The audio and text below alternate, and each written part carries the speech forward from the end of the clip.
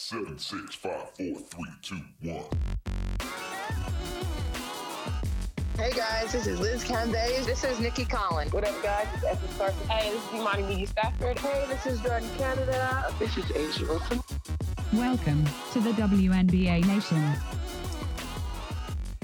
What's up, listeners? This is WNBA Nation. I'm your host, Logan Jones. Logan Jones, and joining me today is Steve Schwartzman. Steve, how are you? Oh, man.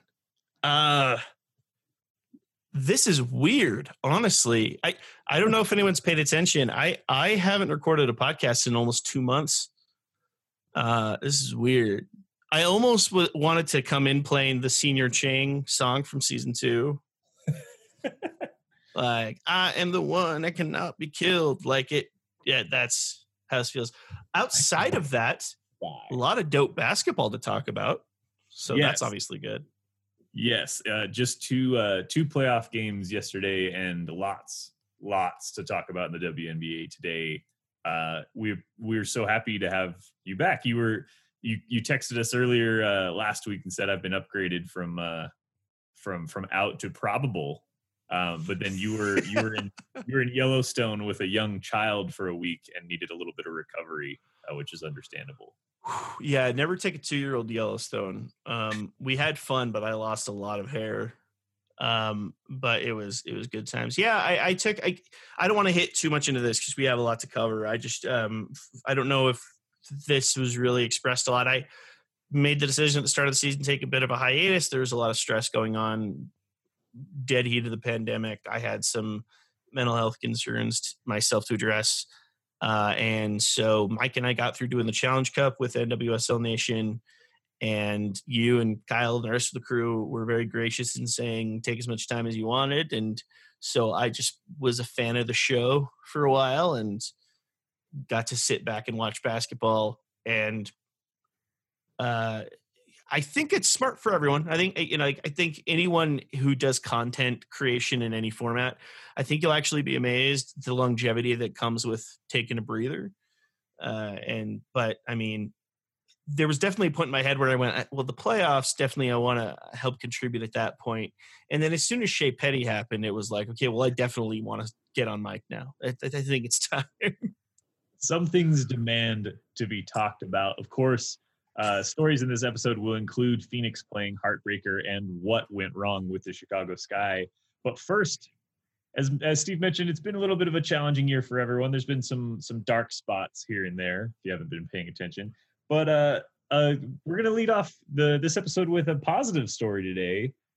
Maya Moore was married today. And Steve, why do you want to lead into this? This is such a mind-blowingly non-2020 story. Like it doesn't match the tone of this year at all. Yeah, it was such an interesting thing. And I guess technically the announcement of their marriage was the day now. Apparently they've been married for 2 months or so. So Jonathan Irons,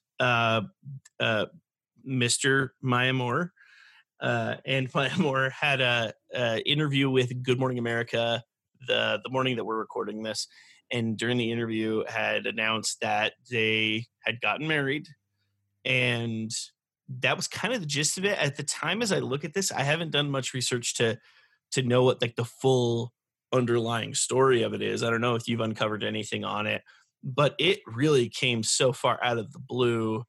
But I would say that it's one of those moments of, in a year that was just full of so many dark and sad and frustrating moments, Jonathan Irons walking out of prison was one of those bright moments. And this just added so much to it. I think it goes without saying on behalf of the show and fans everywhere, extremely happy for the two of them and congratulations to them. I have a less than fun take in a second, but I woke up to this news. It was crazy. It was really cool. And I think you're the one who brought it up. Like, I don't know if this needs to be a book or a movie or what, but this whole story is just, it's like modern day fairy tale type stuff. It's pretty cool.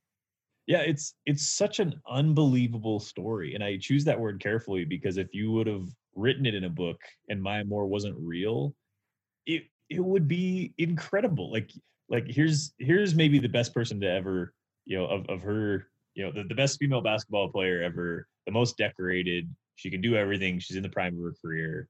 I don't need to go into who Maya Moore is. You guys already know. And then to turn that off and away from that career in order to, dedicate herself to civil, criminal justice. I think a lot of it had to do with her and her faith and things of a spiritual nature. And now to add romance to it is like, that's, if I would have written this book, you would have been like, Logan, you put a lot in here, and it's a lot. It's maybe we should parse this down to just one thing. But that's not who Maya is. She can do anything. So yeah, I think it's such a cool. You'll never hear a story like that again. I mean, it's so unique. So much of it is storybook, and I don't want to dwell too much into this. I do just want to make the statement. If you are someone on social media or otherwise that your reaction to this is questioning whether or not the decision for these two to be wed diminishes the efforts that Maya Moore made for the sake of criminal justice and helping Jonathan Irons, after being wrongfully convicted for decades, getting out of prison, if that's the take you turn to, what are the words? Go to hell? Like, shut up. No one cares. Die in a fire and go to hell. Like, if that's the question you're asking, the answer is no, it doesn't. Everything we've dealt with this year, and you're really trying to say that, I don't think it puts a pall on any of that at all. And I think it's a ridiculous place for people to take it. I think it's just people headhunting to try and downplay anything of these efforts. Maybe I've just finally muted all the right people on Twitter. I haven't heard that insinuation. I'm sure it's in certain corners of the internet because 11 follower Twitter has to fill their hours somehow. But I honestly think more than not, it's people, whoever writes headlines, man. It's whoever's in charge of, like, it becomes the salty headline of ooh, does it diminish the efforts that she made toward criminal justice? And that whole thing is insane to me. You have our show's permission, WNBA Nation listeners, to believe in good things happening. Like, it's okay to do that. You don't need to be skeptical about every news story that comes across your desk. So that was really cool. Steve, some things happened in the last 24 hours. Some people have left Bradenton, Florida. They're no longer in the Wubble. And I'm not sure which one we got to talk about first. Just kidding. Yes, I do. Phoenix Mercury, 85-84. Holy crap. Shea Petty with the shot of the year. I didn't realize how accurate this would be, but in our prediction episode, I called Phoenix that they could be the heartbreaker team in the playoffs. And I'm sticking to that. If you are a team in the playoffs in the WNBA facing Phoenix, you better be on your game every second that you're on the floor, because Phoenix will get you. Steve, what was your reaction to the Shea Petty shot? This was, in 3 words, such good shit. This was awesome. In fact, I like you using my weird Twitter trope. Just like it. There's so many things we could talk about with that play specifically. And obviously there's lots to talk about with the Phoenix-Washington game altogether, because before Shea Petty happened, the story of the night was going to be Leilani Mitchell, like the Leilani Mitchell revenge game. And all in a matter of a couple seconds it changed. But I think the way to explain what made this moment work so well is the timeline of who is involved in the play and when.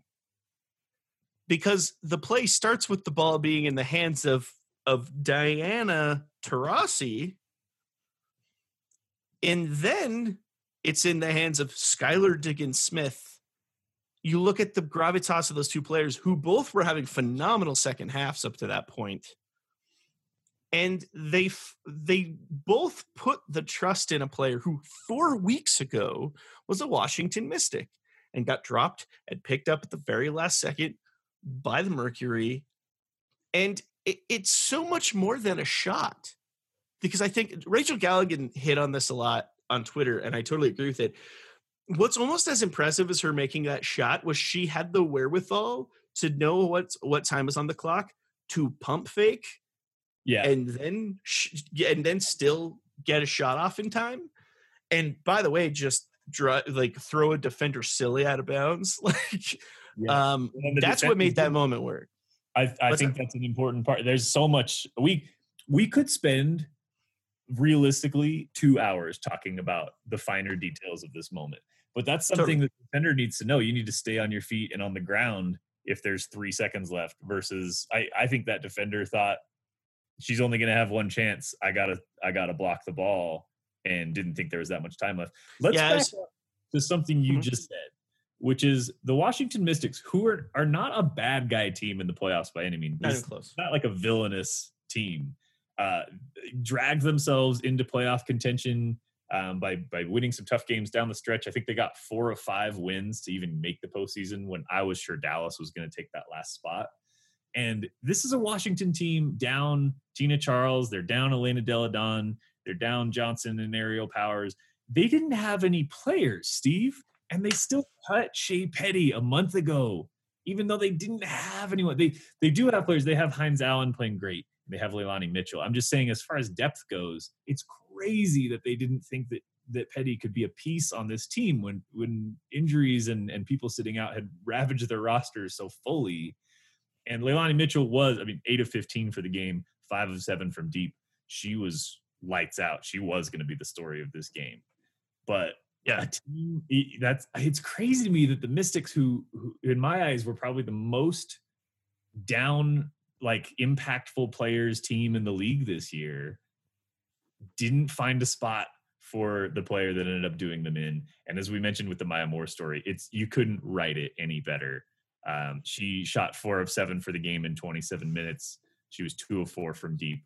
And to your point, the wherewithal, the guts, the cold blood in her veins to know I can pump fake, get around the defender, set my feet, and knock this shot down and celebrate like a boss. My gosh. Oh, thank you for bringing up the celebration was downright perfect. Again, we don't try to play the NBA comparison, but this was like Damian Lillard wave goodbye level awesome celebration of just it was almost just like a sly smile that was just like, yeah, I made that. Well, DT, the GOAT, is losing her mind. Running up to pick you up off the ground. You're just like, oh, you saw that? If there's one way to get the respect of Diana Taurasi, it's to keep Phoenix in contention for a championship. And that's the thing. What was on the line with that. The trust is what makes that moment so incredible, because the commentary talked about it. One of the few pieces of what's been kind of cool about the whole bubble experience has been sound bites. You got to hear a lot of things you don't normally get to hear. We got to hear pretty much all of the Mercury's final huddle in its entirety, in its full detail, and getting to hear Sandy Brondello basically map everything out to perfection gave you the idea of yes, if Skydig is open at any point in that play, she probably takes the shot. But the fact of the matter is, there was certainly a drop scenario where Diana Taurasi, Skylar Diggins-Smith, every player on that court is confidently saying, if it gets to this point, we get it to Petty, and Petty makes it happen. That's what amazes me about this, is the level of trust they had in a player who's barely played a full month with that roster, if not a full month with that roster. Pretty well amazes me, and it taught me a lot about Phoenix and where I potentially see them in this playoff scenario, because it was a pretty cool thing. The one note that I want to make, that there's a pattern here. When did this become the year of the cross-court pass to buzzer beater? Honestly, I feel like that's just a trope of this year that I hadn't seen heavily before.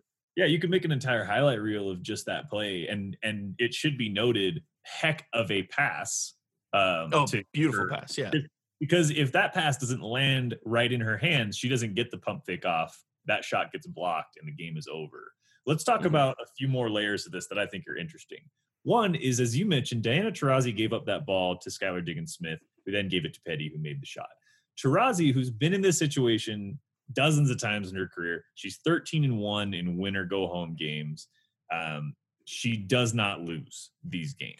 And in single elimination games was 6-0 walking into this one. She, in this game, was 50% shooting, including 4 of 8 from deep. If she hangs onto the ball for a couple seconds and then tries the shot and puts the future of this season on her own shoulders, nobody on that team is going to hold it against her. If she decides, I'm DT, do or die, I will take the final shot, no one's going to hold it against her. Same with Diggin Smith. I think no one's going to question if Smith tries to drive to the hoop. She was 7 of 18. In fact, Taurasi and Diggin Smith had almost identical lines, 23 and 24 points, 6 assists versus 5 assists. It was they shared the ball so incredibly well. They were very unselfish.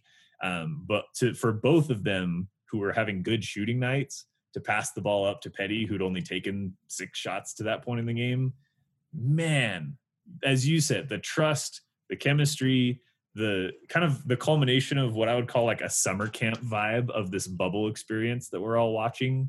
That's a great moment. We're going to look back at that shot always.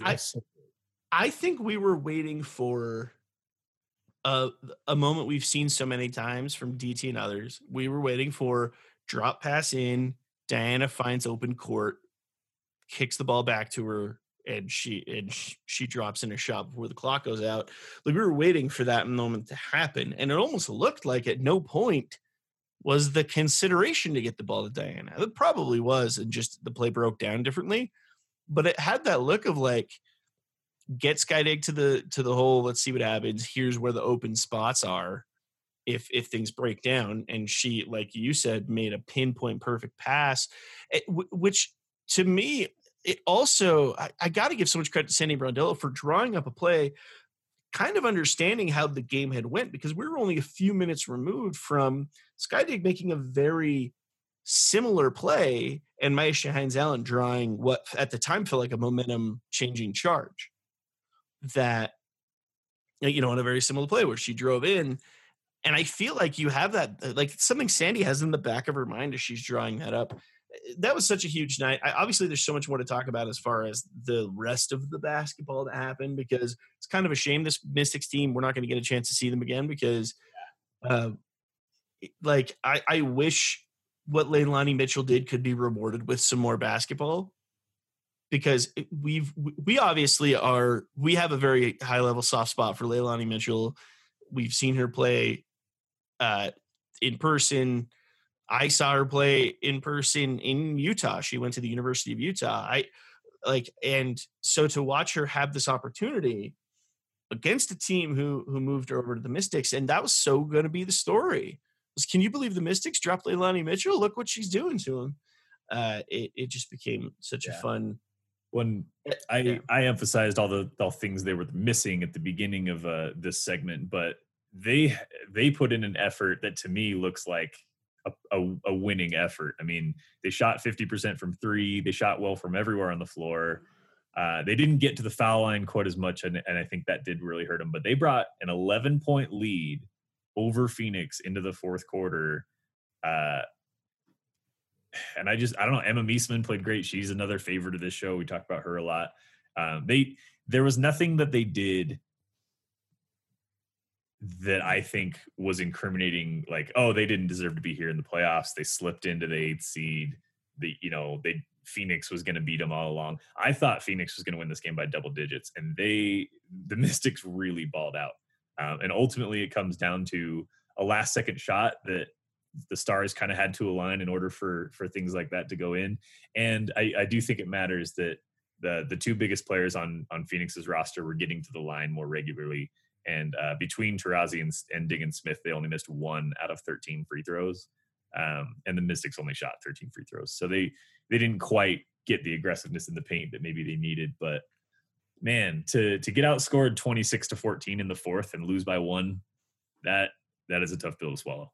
It really is, especially given the momentum that they were carrying. I actually honestly see the matchup they had impending being well, and not necessarily in their favor, but a solid piece for them. There's a lot to play off of there, but I mean, all in all, I just, this was a very fun basketball game. DT and Skydig had kind of rough first halves, turned the Jets on in the second half, really switched things around. I've got to say, when Skylar Diggins-Smith made the move to Phoenix, when that all went down, I was one of the main skeptics of this. And I've got to say, she has put in an effort well beyond anything I would have expected. And it amazes me how well Skylar Diggins-Smith and Diana Taurasi fit sharing a basketball court. This felt like the classic case of there's only one basketball. Like, how are these two players going to coexist? Skydig was second on the team in rebounds for the night. Like, she's found so many different ways to contribute. She seems to have such a good piece stretch on the floor. I got to give love to Kia Vaughn and Bree Turner. Bree with 11 rebounds. This is such a fun night. And we talk so much about that Shea Petty shot. We're forgetting this is on top of going 4 for 7 from the field, 50% from three. She dropped in 12 points. It's not like she just came out of obscurity and made this shot. She got dropped by Washington and then became an immediate impact player on this Phoenix squad. And that amazes me. Yeah, this game ruled.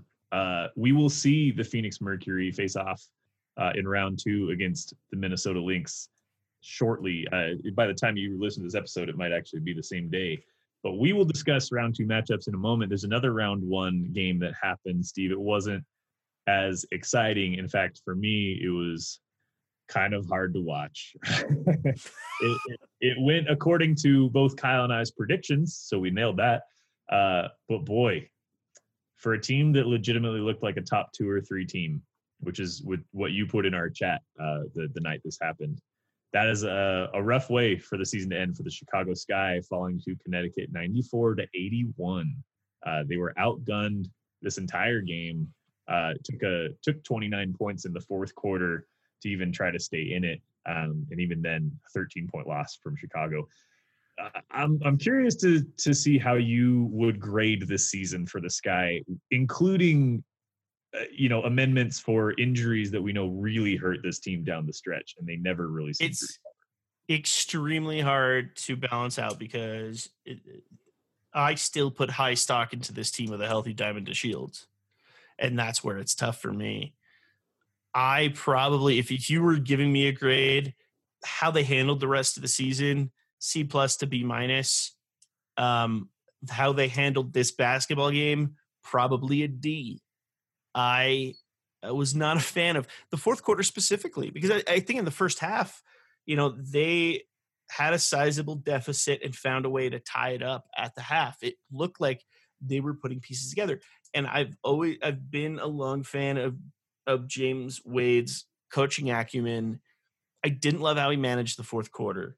You have a sizable lead that's still somewhat manageable in that fourth quarter. And I felt like they went with the try to match size for size, see if you can slow down the Connecticut attack. And what that means is you don't put Allie Quigley on the floor until there's less than 3 minutes left in the basketball game. She should have taken 20 attempts from beyond the arc. And that's not me being a short-sighted fan who watched her play horse or anything to that level. That's saying this is a team that has scoring weapons, and you held back until it really was too late. Because the second you put Quigley on the floor, she dropped 7 points within, I believe, 90 seconds. Like, this was something that definitely had that potential in there. And that's one of other pieces of, I just felt like Coach Wade overthought how to strategize that fourth quarter. I feel like you get your weapons in there, you put yourself in the best position to make up points as quickly as possible. If that's a single digit game with 4 or 5 minutes left, you're in real striking distance as a team. And I just feel like you kind of pulled the lever at a point where it wasn't going to take much for Connecticut to slow you down. And they did. They were able to put together an offensive rebound and a score late, and it just kind of felt like from there it's playing for peanuts. Yeah, I agree. I think Allie Quigley could have easily made this the Quigley game because in the minutes she did play, she was the most efficient player on the floor. She shot 70% from the floor. She was the team leader in scoring with 19 points, and she did it in 27 minutes when basically everyone else in the starting lineup was playing 32, 34, 35. Those 5 minutes she wasn't on the floor where she needed to be is the difference in this game, because that I was worried for Connecticut's sake, even though I picked them in this game, that Chicago could overwhelm them from the perimeter with all of their shooting options, and with Allie Quigley's ball movement skills, they would be able to, Courtney Vandersloot's ball movement skills, they'd be able to find open shooters and kind of overwhelm the Connecticut Sun that way. Instead, the Sky fell into that classic coaching mistake of trying to play the other team's game, limiting their own best player. If I was coaching against Chicago, this is exactly what I hoped they would do. Right. And you never want to make moves that the other coach is like, oh, great, now we don't have to deal with that. So not great. I liked what we saw from Kalia Copper, and she'd had such a good season that, there were some good performances from Chicago. But they played close until half, and then coming out, the third quarter was just a disaster for them. They were outscored 27-11. The Sun just had a better game plan. You cannot talk about this game without talking about the complete destruction of the Chicago Sky on the boards. One point, in fact, near the very end of the game, within the last couple minutes, the Sun had more offensive rebounds than the Sky had total rebounds, and that cannot happen in a playoff game where you're supposed to be the better shooting team, the more efficient team, the team that can do more with your possessions. And on top of that, the free throw differential was also insane. So just not great defense either. It was a bad look for the Sky. What are you more concerned about for the Sky in this game and in their future? The rebounding totals, or the fact that it doesn't seem like they want to put Allie Quigley in a position to win them this game? Right as you were bringing that point up, the very next thing I was ready to say was the fact that Alyssa Thomas and DeWanna Bonner out-rebounded the Chicago Sky. That alone, and a team, I understand that there's a bit of a size differential, but you're swinging out Ruthie Hebert and Steph Dolson, you should be able to manage that. So that definitely did stand out well and off the bat. A key issue with Chicago that I think they need to determine over time, that I feel like has been a narrative the last couple of years, has been you have high impact players across that roster. We talked about Diamond DeShields and her not being there, what that's impacted. Obviously, Courtney Vandersloot, Allie Quigley. It's difficult with this team that you can't quite put your finger on who is the face of that roster, who is that A1 steak sauce, who's the star. And a lot of teams don't love to immediately turn to that, right? Because you don't want to make it about one player. But every great team in this league has one at sort of a second, but generally one player that you go, that's who it is. What makes Shea Petty's moment work so insanely well, what makes that so special, is the fact that we all knew it was Diana Taurasi. We all knew that's who it goes to. And they cashed in on everyone's belief of that.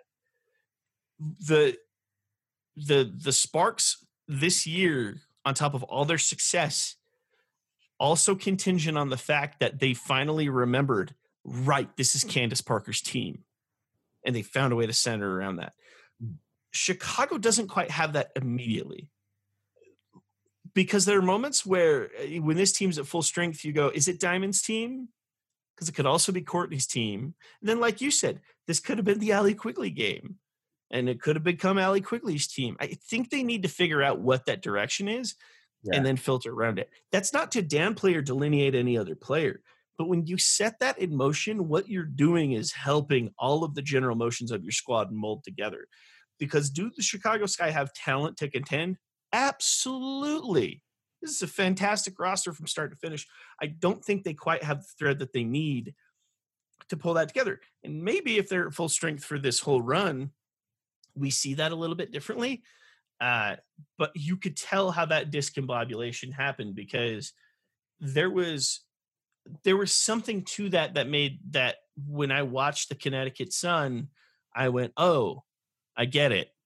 Like I know where they're filtering everything through, and it made perfect sense because they walked into that game saying we have a set of twin towers and we're going to let them dominate, and it told the story. I am confused. I believe it is Courtney Vandersloot's team, but because she is a distributor, she can be a scorer. But primarily her skill we've seen all season is as a distributor and a floor general. She's not a defensive anchor. She's not gonna get you 30 points when no one else seems to be hitting a bucket. So she needs to be distributing, and she had a 6 assist a game, which for her is like subpar, but for anybody else is fine. But the problem is they were going to. I mean, look at 3-point shooting isn't the end all be all of this game, but they shot 50% from the floor and just 8 of 20. 8 of 20 for 3-point is 40%, I guess. But the fact that Allie Quigley only took 3 shots from beyond the perimeter in this game, and Gabby Williams took 5, Kalia Copper took 4, Steph Dolson took 2. Quigley needs to be taking more. I mean, what is?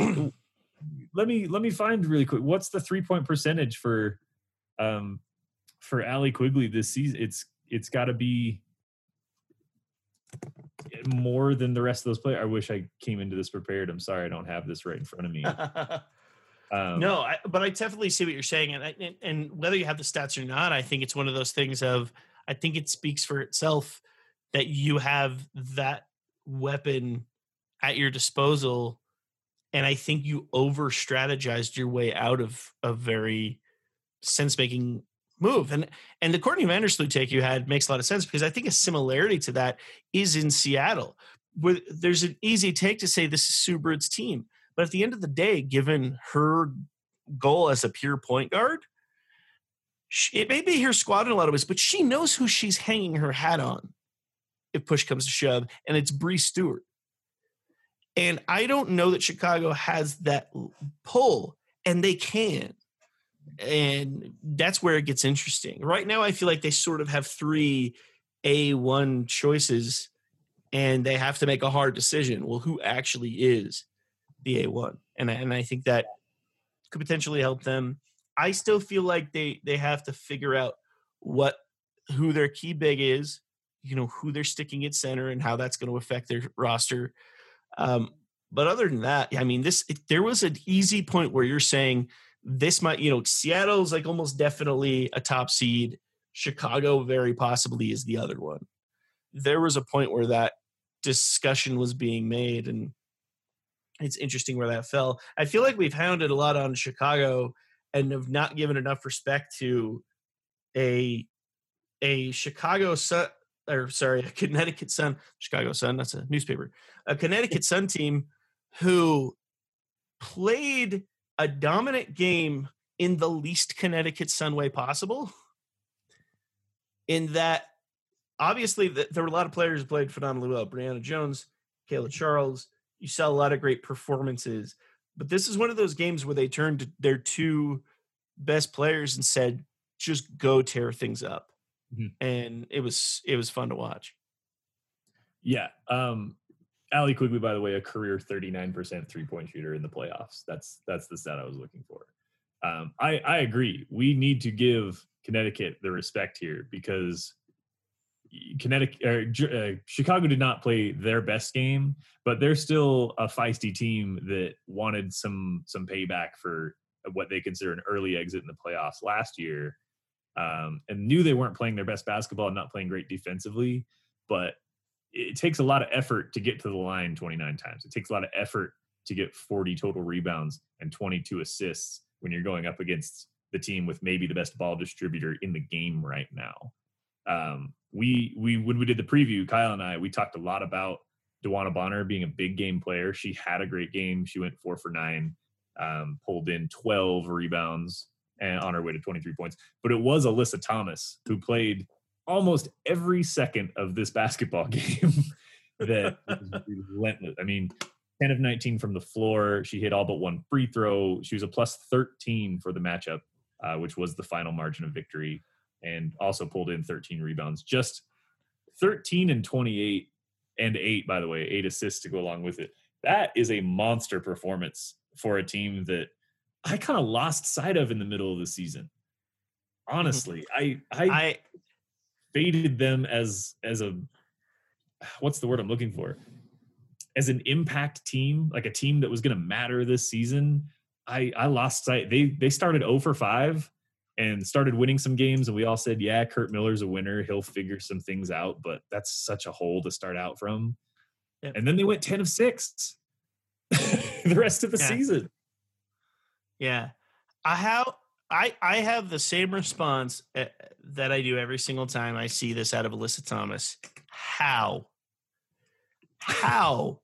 are we seeing this type of output from a player who can barely lift her arms over her shoulders? We're talking about 2 torn labrums, Alyssa Thomas. Makes no sense. Absolutely bonkers. It's a part of why she's one of my top 5 favorite players, is that she can turn these type of jets on. But the other narrative behind this is we had so many insane roster moves and transactions throughout the years. I was a big proponent at the start of the season that Connecticut might kind of be the odd team out without Jonquel Jones. You're talking about an MVP caliber player who was an MVP finalist, not on that roster. I don't know if they could put it together. I'm one of the many who forgot that DeWanna Bonner is really good at basketball and showed it all season. But this was definitely that breakout game night of like, you know what? I think I finally just need to remind everyone who I am. And it was crashing the boards. It was finding quality shots. It was frustrating offenses. It was so much of what we've seen out of her and defining in so many ways. You got to keep in mind, the Sky outshot the Sun, both from the field and from 3 in this game. Efficiency-wise, there were questions, but it really came down to, obviously, crashing the boards was a huge piece of it. But also coming down to the fact that those were 2 players who were just never going to say no. And they never, in that second half, they never gave Chicago room to make a real deep cut. They found ways to make it happen. It really is going to make their upcoming matchup so much freaking fun. Because it's just going to be a true clash of the Titans. I'm really excited to see how that pans out. How much trust must Alyssa Thomas and Kurt Miller share to have her out there for 39 and a half minutes and going 28, 13 and 8 and both shoulders can't raise them above her head, pain every time she moves them. I don't know if you've ever torn a labrum. I haven't, but it's surgery to repair. It's grinding and locking in the shoulder joint. To quote the esteemed host of Pardon the Interruption, a labrum could walk through that door right now. And that's how far I am. But I'll say this much: I probably 2 to 3 times a week I sleep wrong on one shoulder, and I'm useless for the rest of the day. Like, I feel like a weird tightness in one, and I'm like, am I even going to be able to type? And to see that kind of output is just completely immense. And I think it's one of those things of you're talking about a well-coached team, but also I think Kurt Miller put himself in this situation where he handed kind of the reins over to his stars. And, after all we've been together, you know what to do. Yeah. And I think we're finally are to a point where there's just no more ignoring the Sun. Hey, it can't happen anymore. I agree.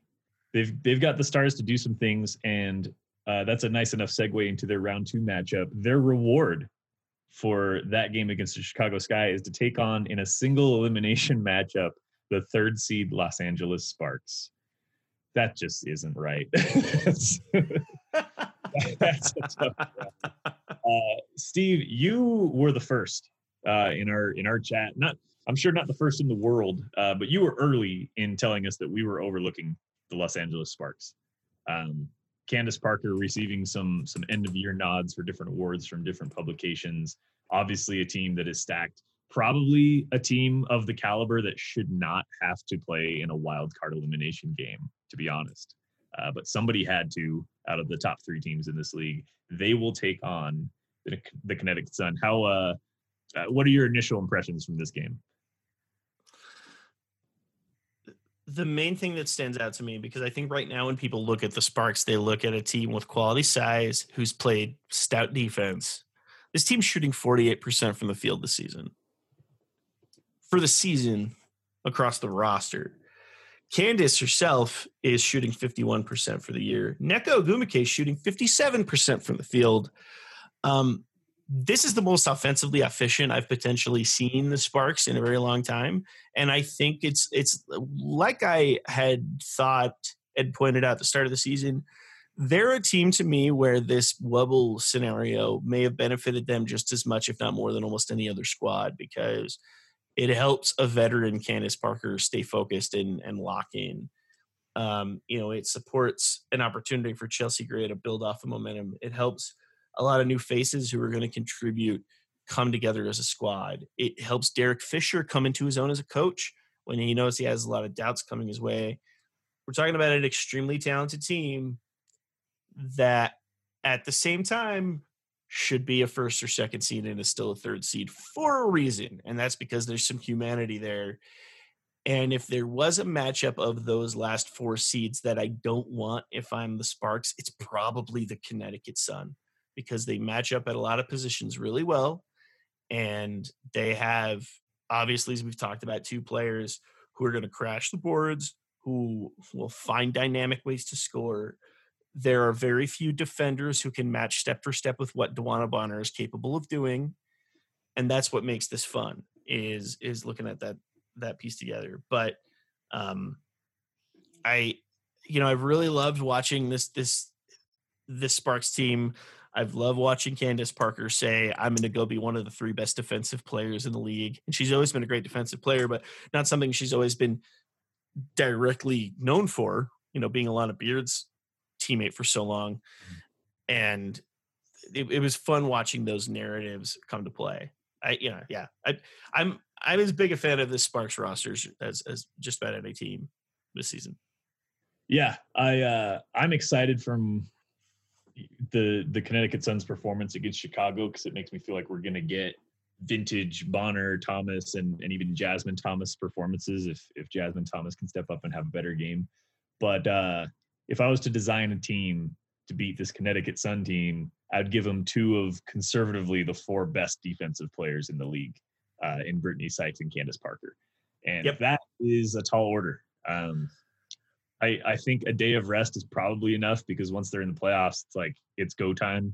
But the Sparks have been resting a little bit longer. They're going to be ready to go. As you mentioned, they shoot a terrifying percentage from the floor. So offense is not a problem for the Sparks either. I really believe this should be thought of as intimidating as going up against Vegas in a wild card game, because I think those 2 teams, Vegas and the Sparks, are on the same level. That pretty much gives away who I'm taking in this game, but I think the Sparks are going to create too many problems, create too many turnovers, prevent the Sun from getting so many offensive rebounds in this game. And it's going to be a narrower victory than maybe the Sparks anticipate. But I do think LA is getting through the next round. It's just really hard to pick against them. And I know you probably feel the same. More or less, I'm shocked in a lot of ways. I think, obviously, we're going to be watching great performances out of the bigs. If there's one player that I look at here that I go really helps immediately put the Sparks over the top. First of all, you called up Brittany Sykes, which I didn't even I totally misstepped on earlier. That's absolutely an advantage on that end, because she has just been magnificent. I've probably one of the 5 most fun players to watch on the floor of the season, if I'm being honest. Oh, yeah. At the same time, I think Chelsea Gray gives this roster so much of an edge given their matchup against the Sun. And I see that a lot. I expect DeWanna Bonner to go 30-plus in this game and to keep a fight in the Sun. That said, I'm going to give this probably a 5, maybe a 7-point victory to the Sparks. It just feels that way. But these are 2 squads that are always fun when they match up. So we'll just have to see. But yeah, I'll take LA in this one. I don't think LA fans should go into the game worried necessarily, but be ready for a fight because Kurt Miller doesn't go anywhere without the intention. Would you be shocked? And might I say, possibly literally? Yeah. Would you be shocked if after all the weirdness that's happened in 2020 that once again the Connecticut Sun would just be sitting there near the finals the way they always are? I mean, it would almost bring a sense of normalcy. Yeah, you have two tough player attitudes like Bonner and Parker on the floor at the same time. There's just a lot that could happen. I like the matchup. I think it's going to be a lot of fun. I wouldn't be shocked in the slightest if the Sun pull this one off, but that's tis what tis, you know. All right, there's another matchup we got to talk about, and it is a sizzling one. Boy, we have the Phoenix Mercury, who do not like to go home in single elimination games, against the new look Cheryl Reeve coached Minnesota Lynx, the number 4 seed on the year. To me, one of the most surprising teams of the year, maybe the most surprising. And I'm interested in this segment, especially because, Steve, I'll tell you, at this moment, I have no idea who I'm picking to win this game. I love you calling out the new look Minnesota Lynx. That just feels like Cheryl Reeve's MO at this point. We walk into every year and there's random hitches to the roster and we go, gee, how's she going to pull this one off? And heaven help you if she didn't pull it off. Honestly, if you were kind of just a casual, like really casual follower of the league, you might know, the Lynx, they win a lot of games. They've won recently. They're a good team. This team isn't any of those teams. This is Crystal Dangerfield and Nafisa Collier team. And I don't know how the experience of the Mercury, how much that will take, how far that will take them against what I think is a better Minnesota team, but I think it will matter. And I don't think Collier and Dangerfield are necessarily afraid of anyone, but this is a big, after a really successful year and snagging the 4 seed, this is a nightmare matchup for a 1-game do or die, win or go home situation. 100%. I think there's so much to this that obviously you have Phoenix and their gravitas and all their momentum. You have, let's just say, the rookie of the year in Crystal Dangerfield, a team that, it's so funny how we've been doing this lately. In 2017, Sylvia Fowles won the league MVP, and then we immediately forgot that Sylvia Fowles plays for the Lynx. Like, it's so crazy to think that one of the most efficient, dominant bigs seems to find a way to stay stealth. But I think overall, it comes down to the same type of conversation you have with Connecticut. A well-coached team, every player knows their role effectively and efficiently, and it's the type of team that can score heavily on you without you truly and really knowing it.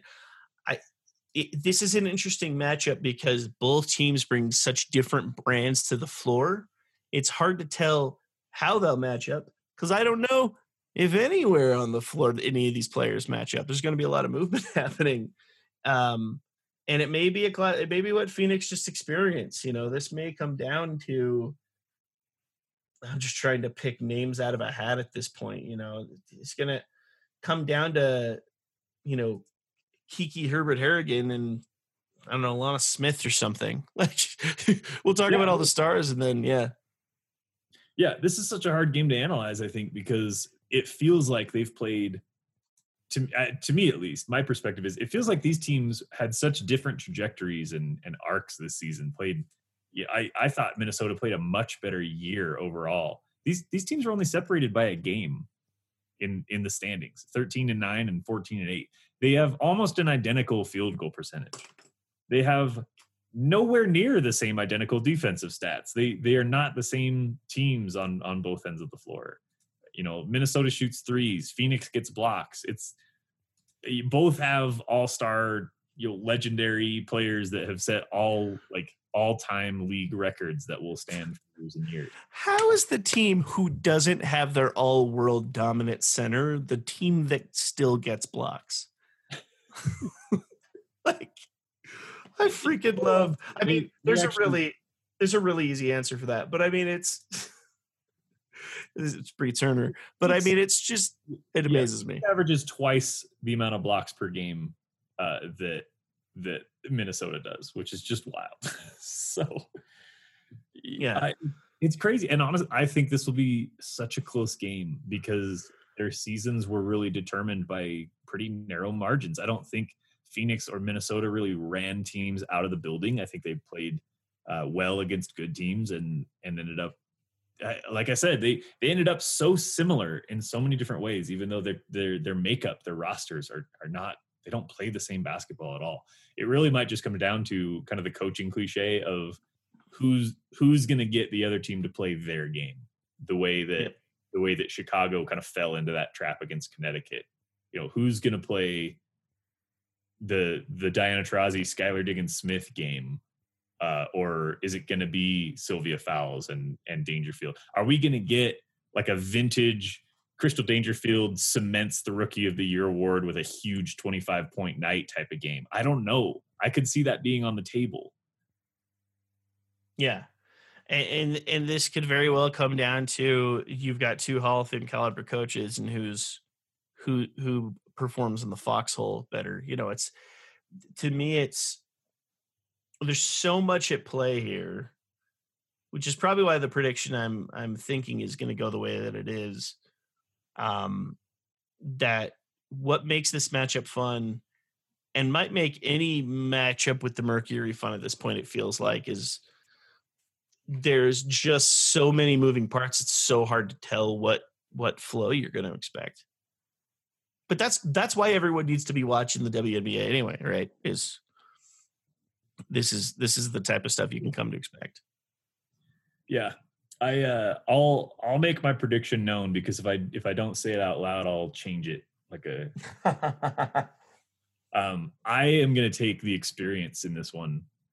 And I don't have a lot to go on other than guts. We've talked to you about some of the numbers and some of the matchups, but listeners, I want you to let us know who you're taking in this one because I'm interested.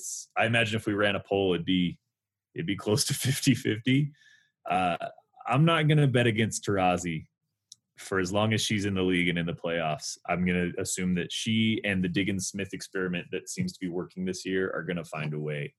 But I think it's going to be close. I mean, I hate to have 2 straight weeks where the hosts went chalk, but Phoenix again reminds me why almost every single year Kyle finds a way to pick them to go the distance. Is if they've got a scratch in it that you just can't count them out. Like they can suddenly find their way into a semifinal matchup, and then all bets are off. There's so much in terms of the X's and the O's and the matchups that it's so hard to tell what goes that way, that the only thing I can give here is if you have a moment like the Mercury did in their previous game, you are coming into this game with a little bit of an extra step forward in that you have that momentum. I think the only thing that Phoenix would have wanted after Shea Petty makes that shot is that they could have immediately turned around and played Minnesota right then. Yeah. Rest days be damned. I don't care how much time you have off. Let's do this. And I think you're going to see a team that is reminded of the swagger that they can have and have a chance to pull this off. I think this game will come down to a single score, and I wouldn't be shocked in the slightest if this thing goes into extras.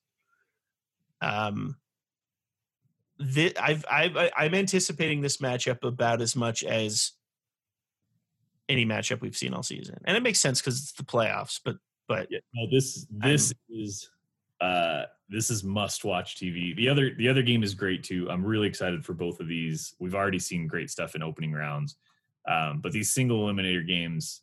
I mean, look at last year's playoffs. I think last year maybe the best game of the playoffs was the Chicago Las Vegas like in this round. So I just for if you're trying to make your decisions at home, just for comparison's sake, these teams played each other twice in 9 days in August. The Minnesota Lynx won the first matchup 90-80, and the Phoenix Mercury took back and split the series by winning a 4-point game 83-79. So that doesn't help either. There's not much to bleed off of here, especially given that you have a team that's coached by Cheryl Reeve, who knows how to get her players emotionally ready and poised for big matchups against a team that's going to be coming in with all of the emotion. This will be, I think this will turn into, I imagine this will turn into one of those matchups that we might talk about. I'll put it this way. This could end up being one of the most momentous matchups we've seen since Game 5 of the 2018 semis of Phoenix and Seattle, or, Game 5 of the finals last year, where it's the shame is that these teams only get a matchup once. Once we get done with them. Yep, I agree.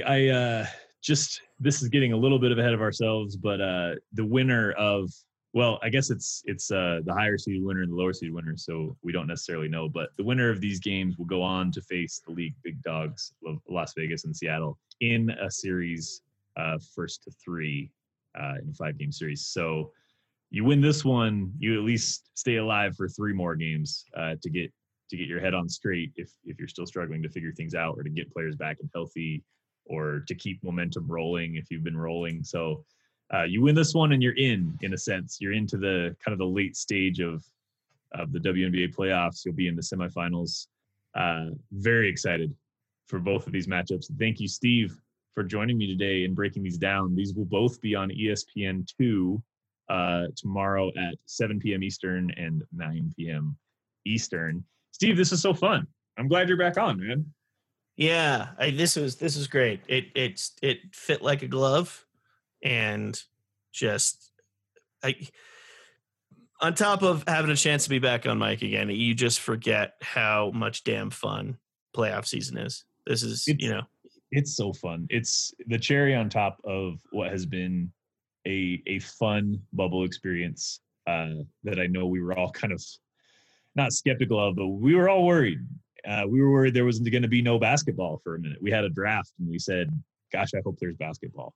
And now here we are for teams. 4 teams are going to be playing for their lives tomorrow night. So tune into that. You can also follow us on Twitter at WNBA Nation Pod. You can also be a Patreon supporter and get some cool free stuff and some extras and help us make our show awesome. Steve, anything I'm leaving out? That's really a lot of it. That's where to find the show. Obviously, we have our sister program in WSL Nation.